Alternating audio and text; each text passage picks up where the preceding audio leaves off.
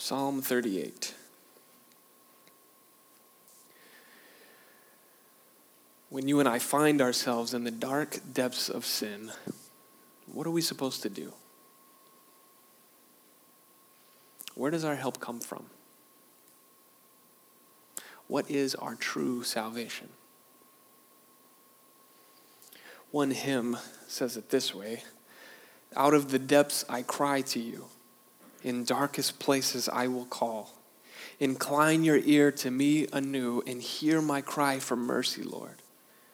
Were you to count my sinful ways, how could I come before your throne? Yet full forgiveness meets my gaze. I stand redeemed by grace alone. I will wait for you.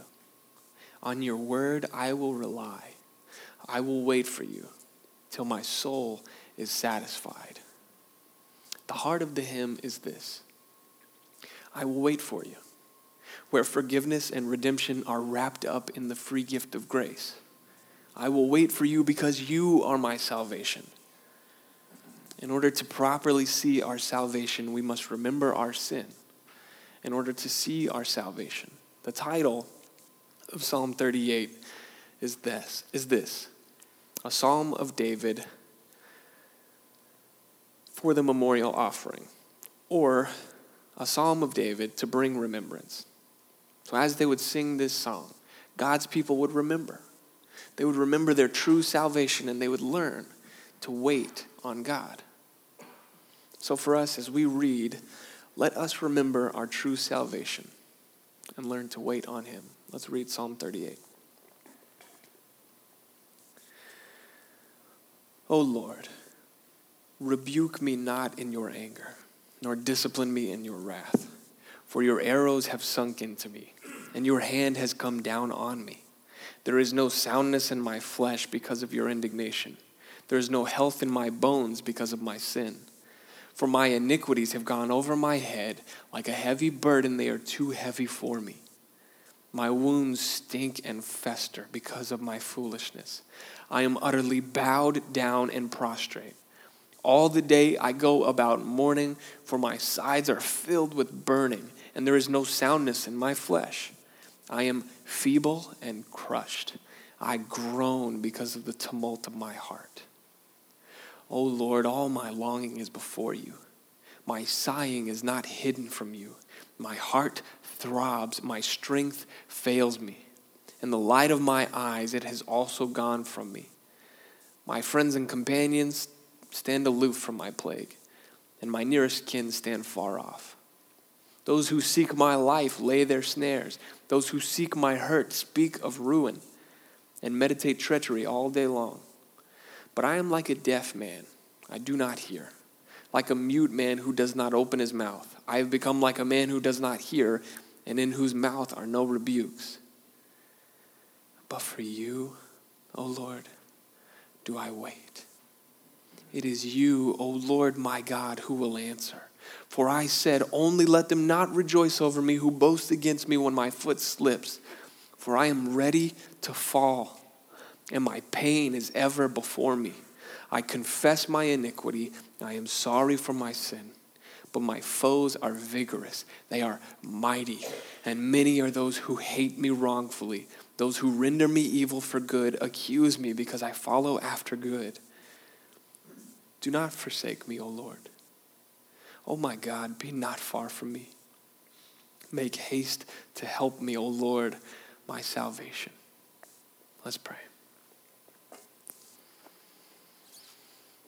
Father, we thank you for your word to us this morning. And we pray now that you would do the surgery on our hearts. Without you unto ourselves, we are utterly sinful. And we are going to choose nothing but sin and rebellion against you. That is the nature of our hearts. But would you, by your word, take away that part of our hearts, the hardness of our flesh, and give us a new heart, one that delights in your word. And God, if there is anything that I say, or if there is anything that we think that is not of you, I pray that you would remove it from us. whatever it is that you have for us this morning in your word. Clear our minds, clear every distraction from us, that we may see you in your word. God, would you show us our salvation in the deep depths of darkness of our sin that we live in? Would you show us light by your Son? In this, God, we thank you because we know you can and we know that you will. And it's in Jesus' name we pray.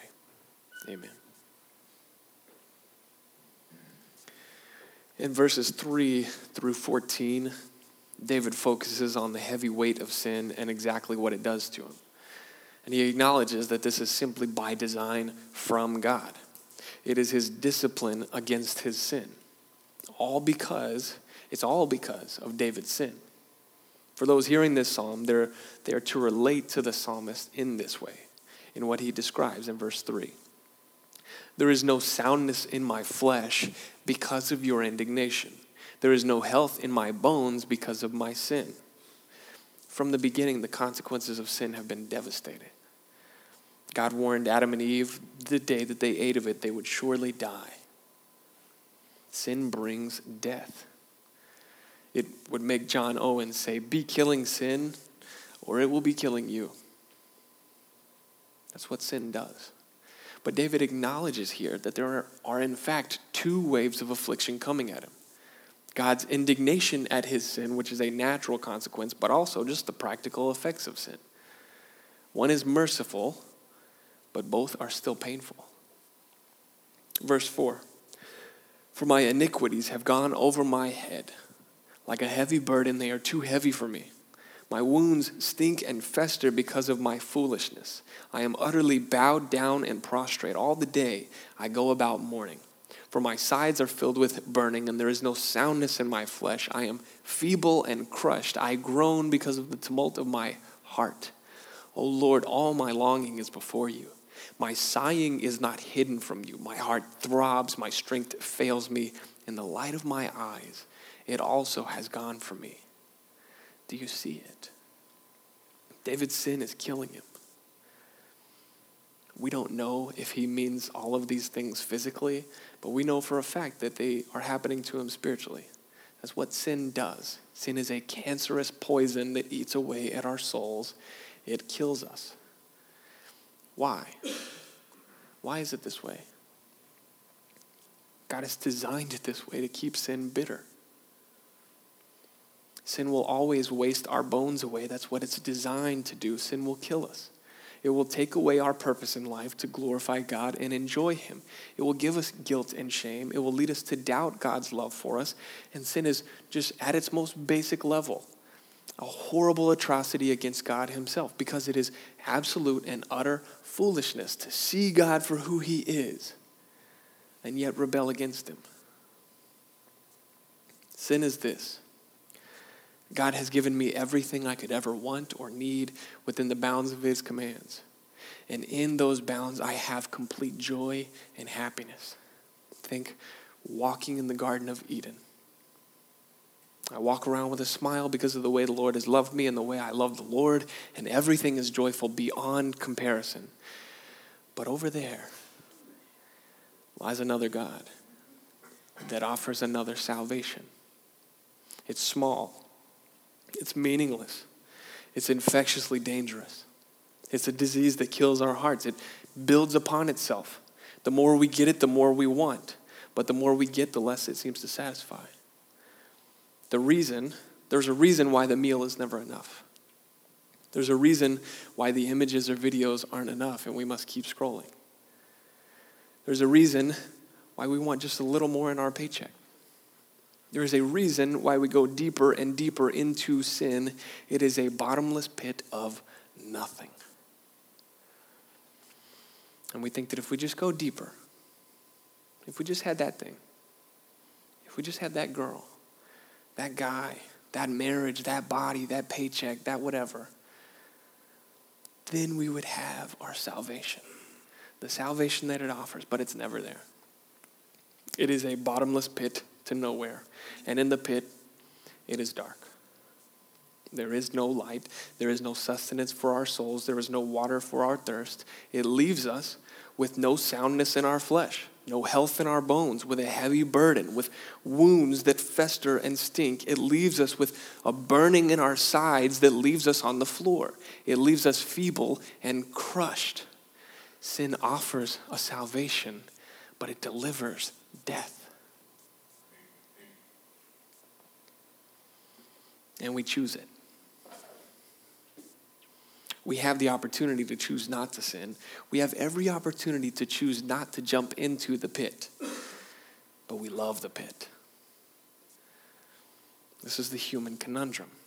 We do what we do not want to do, and that which we want to do, we don't do. Why? If sin feels this way, and we know cognitively that sin is an offense against God, against the divine God, and that it's simply foolishness, why do we still love it? Because the power of all temptation to sin is the hope that it will give us life. And the hard part about it is that it does give a little bit. There is some joy to sin. Hebrews 11:25 says this: by faith, Moses, when he was grown up, refused to be called the son of Pharaoh's daughter, choosing rather to be mistreated with the people of God than to enjoy the fleeting pleasures of sin. There are some pleasures of sin to enjoy. The issue is that they're fleeting. They never last. The joy and pleasure that sin promises is simply a mirage in the desert, promising life and safety, but it is a lie. There is some joy to sin. There is some satisfaction, but it is shallow and empty. The gratification that does come from images or food or a perfect body, maybe it lasts for a few seconds. Maybe it lasts for a few days. Maybe even a few weeks. But that's only on the surface. Underneath, it has waged a silent warfare against our souls, mortifying us.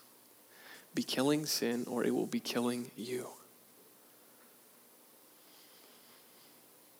Now, those of us who sin, we should feel oddly at home when reading this.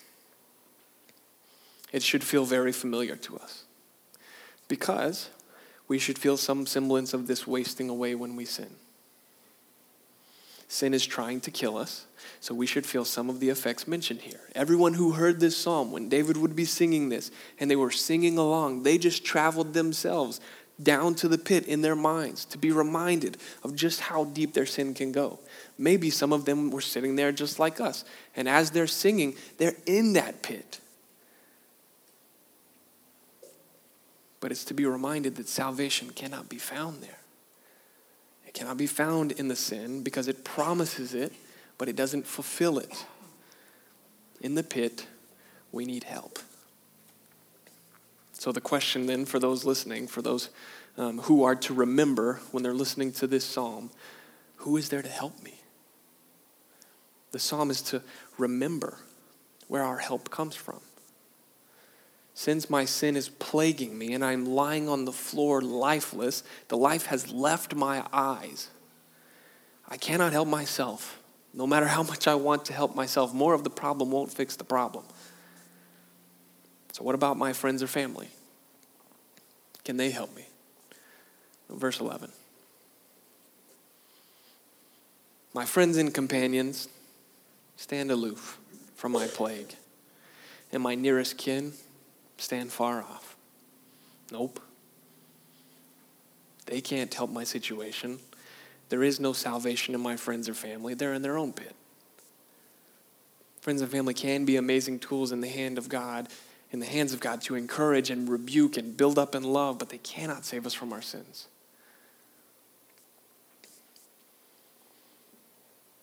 And if that wasn't enough, if the fact that we are in a pit crying out for help with no one there to save us, if that's not enough, verse 12.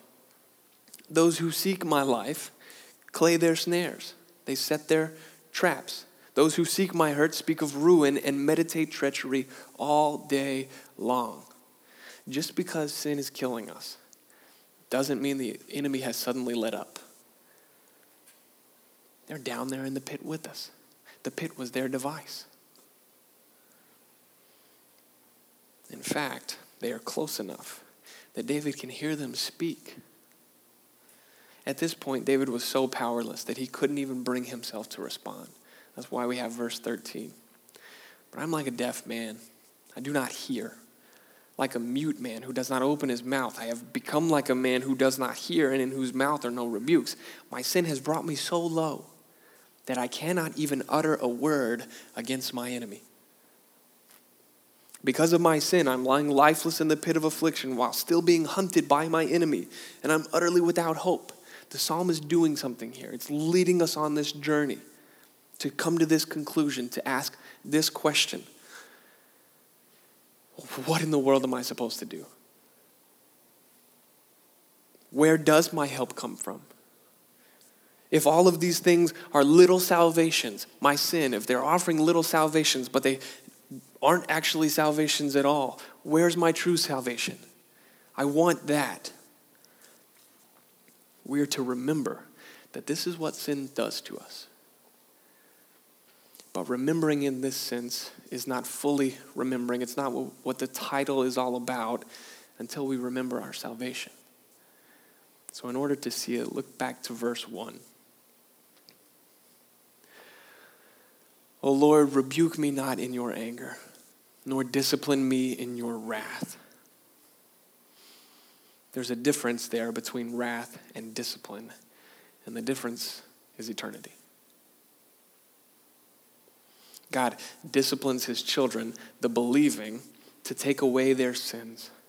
But for the unbelieving, there is only wrath that will punish their sins forever in hell. But we're starting to see the important distinction of Psalm 38. David asks for death that brings about life. David asks for death that brings about life. Discipline me, just not in your wrath. Rebuke me, kill me, just don't kill me, is what he's saying. Kill the sin in me that I may live. Just do it without wrath or I can't handle it. It will kill me. So how is this possible? It's a really odd request that he would ask, but how is it possible that we can be disciplined but not in wrath, but there's also discipline that has wrath? The only way it's possible for us to go through this at all is if we have no wrath built up against us. The issue is we have a whole lot of wrath built up against us. The only way this happens is if the wrath that is meant for our heads is placed on another. And this is what happened at the cross of Christ. By faith and trust in Jesus Christ, we take on his perfection and he takes on our sin. And at the cross, he took the wrath that was meant for us. He took the wrath that we fully deserved so that we might be disciplined only as a child from a father. He takes away that which kills us and leads us into life. A son might find a whole lot of joy in playing in the street. But dad knows that's not where his joy truly is. So he's going to yank that kid from the street. What are you doing, crazy? He's going to take away his joy to give him an even greater joy. However, this does not mean that discipline is easy. It actually feels like getting shot with arrows, according to verse 2. For your arrows have sunk into me. He's speaking to God. Your arrows have sunk into me, and your hand has come down on me. This is God's way of taking away our sin. This is God's way of sanctifying us, cutting away all of the sinfulness of our hearts. It is, in fact, heart surgery. God's word takes a scalpel to our chest. It is not a teddy bear kind of dealing with sin. But again, it is only possible by faith in Jesus, who at the time of his passion received these arrows. and sustained the weight of the hand of the Father for our sins. The Father will not discipline us in his wrath or anger because his wrathful hand was pressed and his angry arrows were sunken into Jesus. And so now, if we are in Jesus, if we believe that Jesus' perfection was substituted for our sinfulness, that we could have eternal life, then there are no arrows of wrath left for us. The only arrows that remain, the only pressing down that remains, is that of a loving discipline from a father. Verses 3 through 14 show that sin, all it does is offer false salvations, ones that never come. But beginning in verse 1, we start to see just a glimpse of our true salvation. We still don't know how we get it. We have to see the great contrast in the whole psalm with the conjunction in verse 15. But all of these salvations were offered to me, and I took them to my detriment. They were quick to meet me with destruction. But I am turning away from those sins to turn to you. But for you, O Lord, do I wait. It is you, O Lord my God, who will answer. The issue with the little salvations that are offered in sin is that they are immediate. It is now, I can be gratified now, I can have it now. But the salvation we seek in Christ is the one that we wait for. Psalm 62, 5 through 7 says this. For God alone, O my soul, he's talking to his own soul. For God alone, O my soul, wait in silence, for my hope is from him. He only is my rock and my salvation, my fortress. I shall not be shaken. On God rests my salvation and my glory. My mighty rock, my refuge is God. And then Isaiah 40, verse 31. But they who wait for the Lord shall renew their strength. They shall mount up with wings like eagles. They shall run and not be weary. They shall walk and not faint. We all understand the truths here. Salvation is offered in sin, and it never fulfills its promise. Because it cannot. So instead of jumping to every little salvation quickly for salvation and help, for joy and life, we will wait upon the Lord for our salvation. Why? Verse 17. For I am ready to fall, and my pain is ever before me. So, verse 18. I confess my iniquity. I am sorry for my sin. The proper response to verses 3 through 14, and then the proper response to verse 17, that we are in the pit by our own choosing because we love the pit, is to confess that yes, we love sin, but we are sorry for the fact that we love it. We repent. When those singing this psalm would hear this, they would remember their true salvation. They would remember, oh yeah, it's not found in any of these little salvations. It's found in God alone. They would remember their true salvation and repent of all other efforts to try to find it on their own. They would forsake themselves and cast their whole lives on their coming Savior. If you ever find yourself in the pit, maybe it's later today. Maybe it's tonight. Maybe it's tomorrow, the next day. Remember here your response. I confess and I am sorry. And they all lived happily ever after. Except on earth that will never be true. Even though the psalmist repents, the affliction of it all, it's still there. Look at verse 19. But my foes are vigorous. They are mighty, and many are those who hate me wrongfully. He has repented. He confessed of his sin. He told God, I am sorry. And yet all of these things are still there in his face. Verse 20, those who render me evil for good accuse me because I follow after good. I'm in the pit of sin, but I will wait for you. I repent and confess of my sin, and I am sorry, but my affliction remains. And we know this is true. The consequences of our sin remain. So what is our call now? If this is a psalm to remember, what are we to remember? Since all of these verses are true, we must remember verse 21. Do not forsake me. Do not abandon me. Do not leave me, O Lord. O my God, be not far from me. Make haste to help me, O Lord, my salvation. Let this be our battle cry from the depths of sin. God, you are my salvation. I trust in and have faith in you alone. Impatience with salvation from God leads to frantically searching for it in sin. But David knows that if he simply waits for his salvation, then he will not sin. It will come because of what God has promised him already. If you notice, he's making a request while also stating truth. He's saying, don't leave me, help me, you are my salvation. There's a request, but also this is true. How does he know? This is 2 Samuel chapter 7, verse 12 through 17. This is a prophecy from the prophet Samuel to David, and it's the Davidic covenant.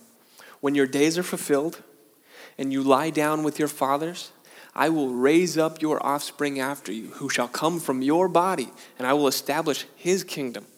He shall build a house for my name, and I will establish the throne of his kingdom forever. I will be to him a father, and he shall be to me a son. When he commits iniquity, I will discipline him with the rod of men, with the stripes of the sons of men. But my steadfast love will not depart from him, as I took it from Saul, whom I put away from before you.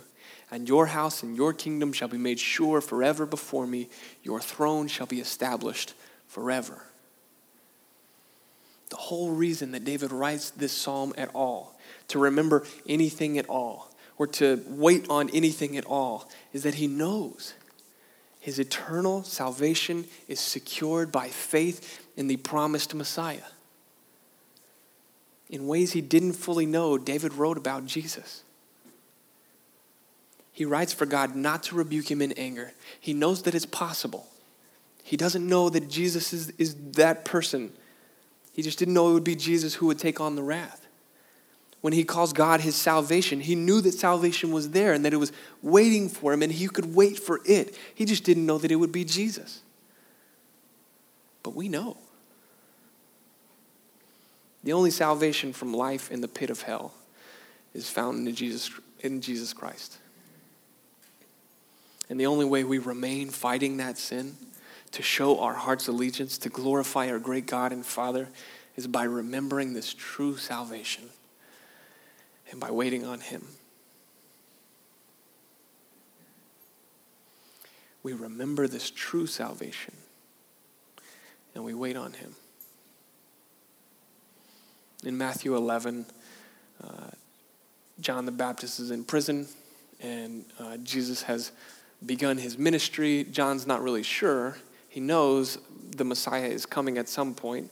But when John heard in prison about the deeds of Christ, he sent word by his disciples and said to him, "Are you the one who is to come, or shall we look for another?" And Jesus answered them, "Go and tell John what you hear and see.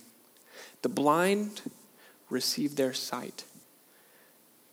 The light of my eyes has gone from me. The blind receive their sight, and the lame walk." I'm crumpled to the floor.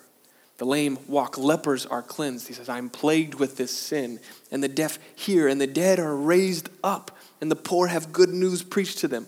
Our salvation, our Messiah, our help, our God has come to us. And for us, we remember nothing more than that which has already happened. We remember the gospel of Jesus Christ. That one day, because of Jesus, you and I will be in eternity where all things will be made new. All because of the Savior who took our place on the cross to give us life forevermore. Real quickly, turn to Psalm 40.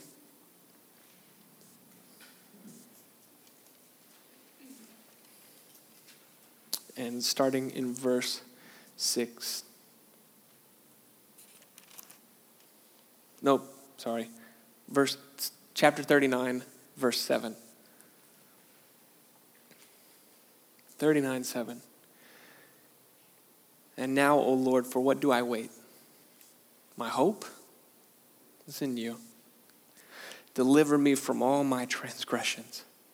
Do not make me the scorn of the fool. I am mute. I do not open my mouth, for it is you who have done it. Remove your stroke from me. I am spent by the hostility of your hand. When you discipline a man with rebukes for sin, you consume like a moth what is dear to him. Surely all mankind is a mere breath. Hear my prayer, O Lord, and give ear to my cry. Hold not your peace at my tears. For I am a sojourner with you, a guest like all my fathers. Look away from me, that I may smile again before I depart and am no more. The only way that is possible, the only way that happens, is because the Son gave up his life so that we could be sons and daughters. In the meantime, until that day, we remember God's discipline of us, not wrath. We remember our sin and the utter death that it brings. We remember our helplessness at the bottom of the pit, and we wait. We confess and repent of our sins, and we simply remember that our true and only salvation is not coming, but has already come. In order to properly remember, we're going to partake of the Lord's Supper together.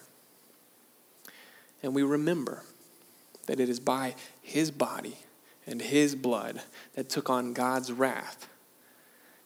By that we have eternal life. And so if you're a believer, you're welcome to the table to partake as part of the family of God. However, I ask that you remain in your seat if you are in unrepentant sin, or if you are not yet a believer. For 1 Corinthians says you would be eating and drinking in an unworthy manner. Essentially, God takes the death of Jesus very seriously.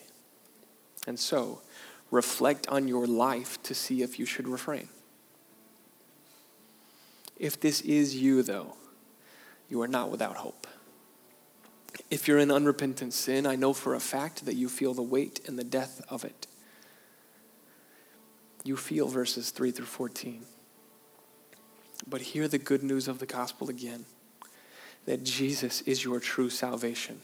The very thing that you are searching for in your sin is not there. And he is readily available to you. Not because you are worthy, but because he is gracious. Take hold of this grace again by believing in the gospel again. Repent of your sins this morning.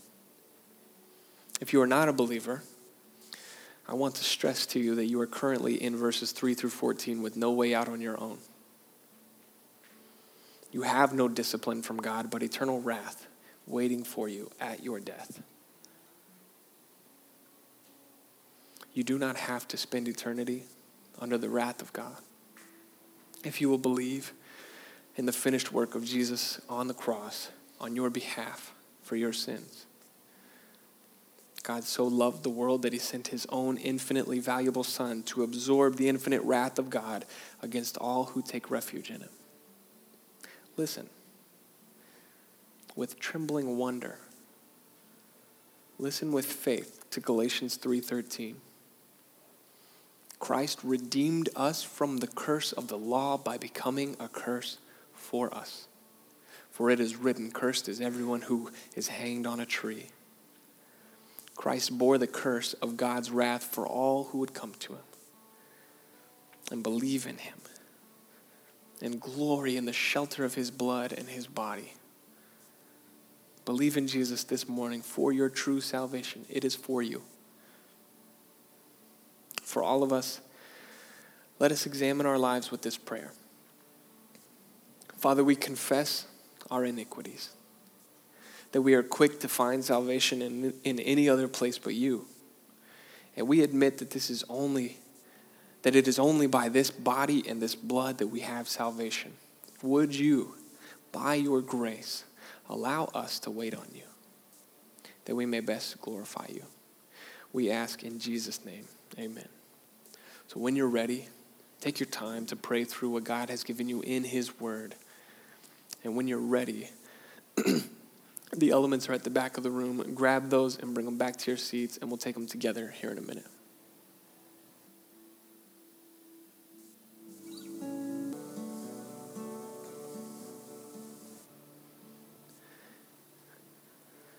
The rest of the hymn from the very beginning goes like this.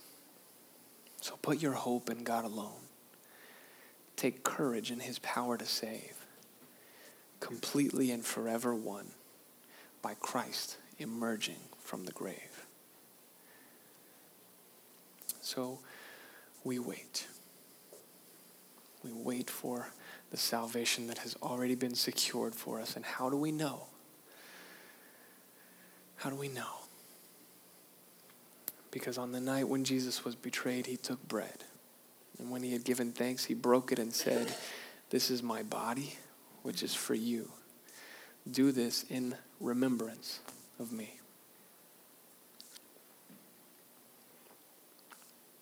In the same way also, he took the cup after supper, saying, "This cup is the new covenant in my blood. Do this as often as you drink it in remembrance of me." Let's pray.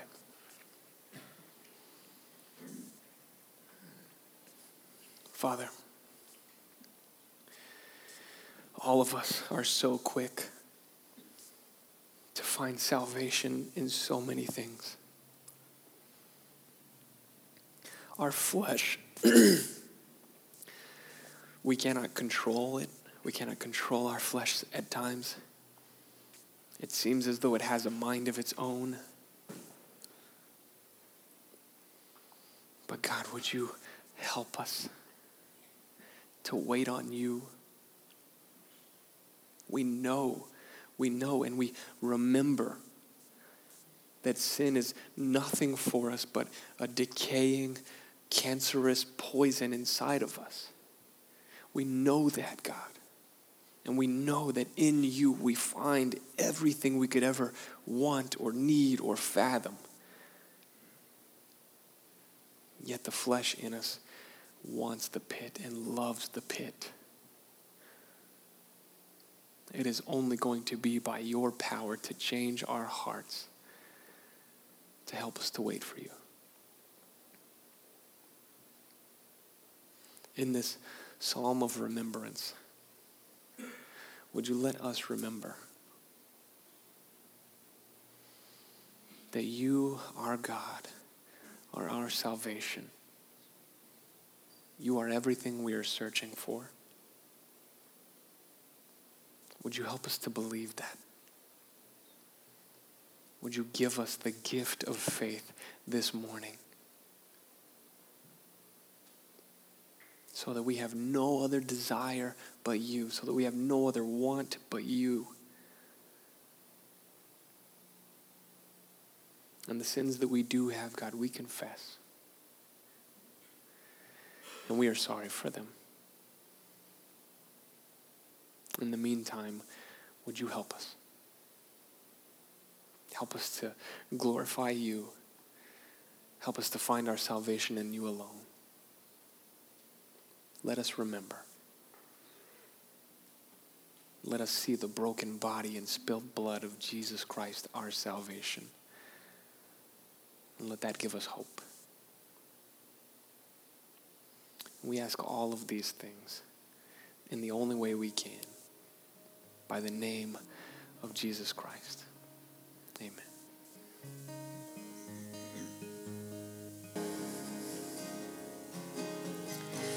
God, would you help our souls to sing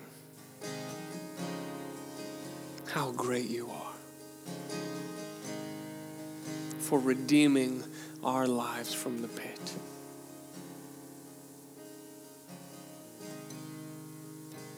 And until the day that you return or you call us home, until the day when we sit in your presence in glory and it is perfect, would you help us to remember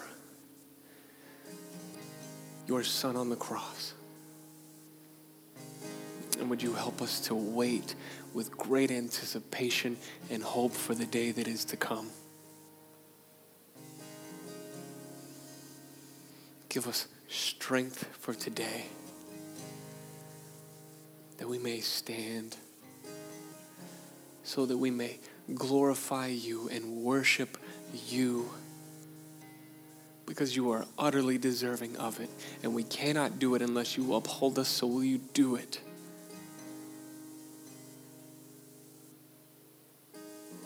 And in all of this, Father, we have nothing but thanks to give. Would you fill our hearts with the joy of the gospel, that all of this is possible because of the life, death, burial, resurrection, and ascension of your Son. Give us faith in him today. And we pray all of these things in Jesus' beautiful name. Amen. I love you guys. You're dismissed.